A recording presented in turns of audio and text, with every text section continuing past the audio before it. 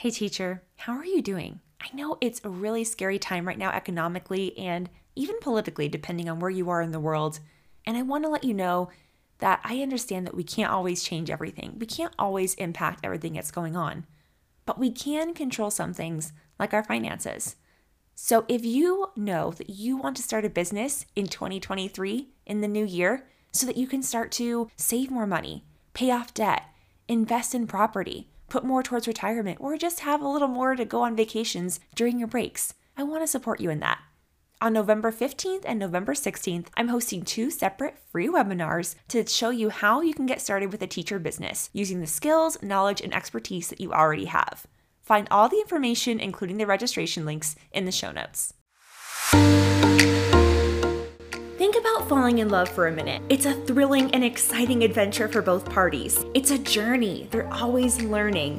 I want for your students to fall in love with math, and I'd love it if I could help you learn to love math too. When we start from there, our math instruction automatically becomes more engaging, more relevant, more effective, and even more fun. And that's what we're all about here on the Learning to Love Math podcast. Hi, by the way, I'm Brittany.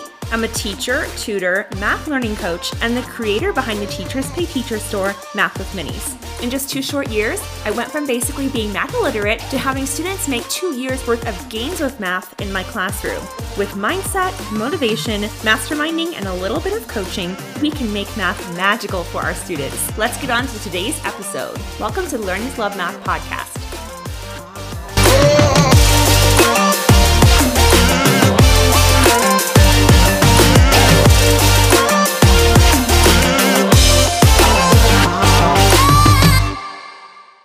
Hello teachers, welcome back to the Learning to Love Math podcast. Today, we're talking about how you can make money as a content creator. So I'm going to share some examples of different things that content creators do and really the kinds of content you could create. And then I'm going to share the different ways that you can make money because there isn't just one. There's actually just a few different revenue streams from content creation itself. And this is separate from affiliate marketing. I did just do an episode about affiliate marketing, so go back and listen to the one before this if you want to learn about that too.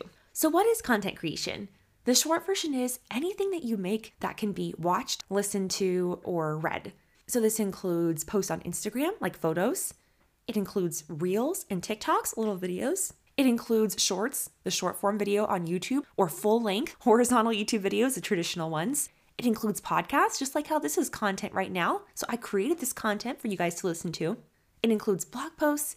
Technically includes email marketing as well. So when you send an email, even though it's technically quote unquote marketing, it is content. You're writing like a letter to these people and you're sharing some valuable insight for them. So as a content creator, you first want to get really, really good at a certain platform. This is why I mentioned with stuff like this in affiliate marketing, it's usually not something that you can make money with overnight unless you've already built the following.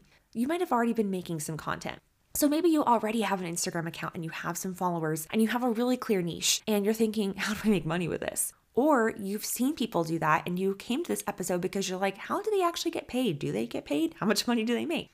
So you want to get first good at a really certain platform. And I know that's kind of a catch-all answer, but I couldn't possibly in this episode go over how to be good at YouTube, how to be good at podcasting, how to be good at Instagram and TikTok. And also, I am not 100% good at those things. Like there are very, very few people who have mastered all of the platforms. And honestly, I would even say it's impossible because those platforms are constantly changing. Talk to anybody who's creating content and they'll tell you that. So you have to be really flexible and adaptable if you want to be a content creator because you have to kind of learn the new rules and benchmarks all the time. But really when it comes down to it, creating content is just making something that's really helpful or useful to somebody. It could be entertaining, so maybe someone thinks that you're really funny or they just like watching you. It could be useful, so they always learn something when they hear from you. It could be relatable, so maybe you just say or do or share certain things that they're like, oh my gosh, that happens in my house too. In fact, if you even take a second to think about the different people that you follow on Instagram, on TikTok, the different podcasts you listen to, the different things that you read, you might see some common themes there. So the next time you're scrolling, just take a second and think, why do I follow this person? Or why did I stop scrolling to watch this video or to read this post? And the more aware of your own behaviors online that you can be, the better of a content creator you're going to be because you're going to be thinking about these things. You're going to be thinking about,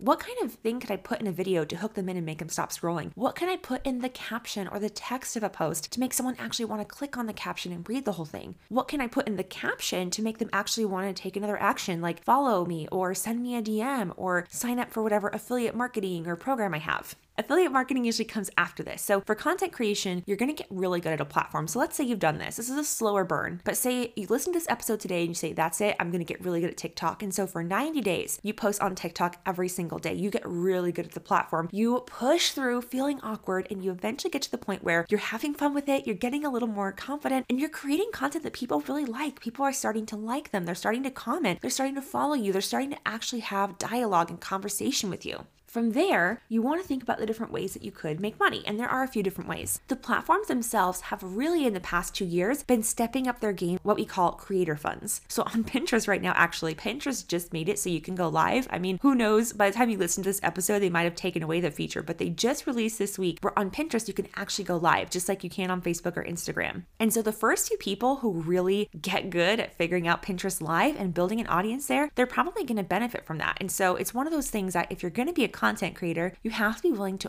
always be looking and listening at what's trending right now, what people like, what people are looking for, and then figuring out how you can make that work with your own offers and your brand and your presence on social media. Or not even on social media. It could be blog, podcast, YouTube, but social media is usually one that a lot of teachers use or they're familiar with because they're already on Instagram or TikTok, and so they say, okay, that wouldn't be too hard to transition. Now, I will say if you are going to be a content creator, there are people who make money on Instagram, there are people who make money on TikTok, but I would highly recommend having at least one long form content platform too. So also having a blog or a podcast or YouTube. And there are a few reasons for that. But one being because the social media platforms do change so much that if you're still in the classroom, it can be a lot to keep up with. But if you make a blog or a podcast or YouTube channel, those videos, those blog posts, those podcast episodes are going to get listened to for years to come. So it's a better investment of your time overall. Now, social media can still be a good investment. I mean, people make really good money. I make money off social media. And you don't have to have a good following. I think I only have like 1,000 or so followers on the Math with Minis account as of right now. And by the way, you're welcome to go see what I've done and see. I believe you can actually see, like when you click on the Reels icon, you can actually see which videos have been watched, like how many times. So that even kind of gives you an idea. Like go on the Instagram accounts of the favorite people you follow and the content you really like and see which has the most views and stuff. You can kind of start getting a sense of like what the formula is to creating content that really resonates with people. And of course, if you always start from, I'm going to help as many people as much as I can, and I'm going to help more people, then you're going to make more money and you're going to use that money to make a bigger difference. And it just keeps going and going in a beautiful snowball cycle. You're going to pick a long form platform. So blog, podcast, YouTube, I recommend. You could also do a weekly show. A lot of people do like a live weekly show on Instagram or TikTok. Again, I prefer to have something off of those platforms too. Another big reason for that is because eventually what happens if those platforms go away? Everybody spent hours on Clubhouse when it first got popular in like 2020. And then who's on there now? I mean, I don't know. There might still be some people on there now, but it's kind of a flash in the pan, it's gone. And who knows? It could be the same with Facebook or Instagram or TikTok even in a couple of years. Those things are usually not standing the test of time. And also they're really new. If you think about it, I mean, Instagram's only been around for like 10 years. So those platforms can go away. Something else could come and rise up in its place. And if you are flexible and adaptable, then you'll get on those new platforms, be one of the first early adopters and build a following that way. If you have long form content, you can use that as a foundation for what you post about, the kind of content that'll always keep you focused. It'll keep you niched and it gives you somewhere to send people. So if you don't have an email list yet, then you're going to be sending them to your long form content. Although I would recommend having an email list and building out lists of people so that when you are ready to open a TPT store or open an Etsy shop or sell physical products or have a membership or subscriptions, then you can launch that to your audience on email. Again, you can hear more about this stuff on the Social Media Magic podcast. That's where I really dive deep into like how to grow a community online and all that good stuff if you're into marketing or if you already have a business and you're looking to grow it. Okay, so let's talk really quickly about the different income streams aside from the creator funds that the platforms have. So YouTube, Pinterest, Facebook, Instagram, TikTok, they all have creator funds, but those usually aren't that much. I think Facebook, you get like a cent per 1,000 plays or something like that. I don't know. I think $1. I don't know. It's really low. So most of my reels are only making a few bucks each, but there's other ways too. So you can set up subscriptions. In fact, Instagram is playing with this if you are a creator or a business account, I believe. So that's kind of the thing too, is if you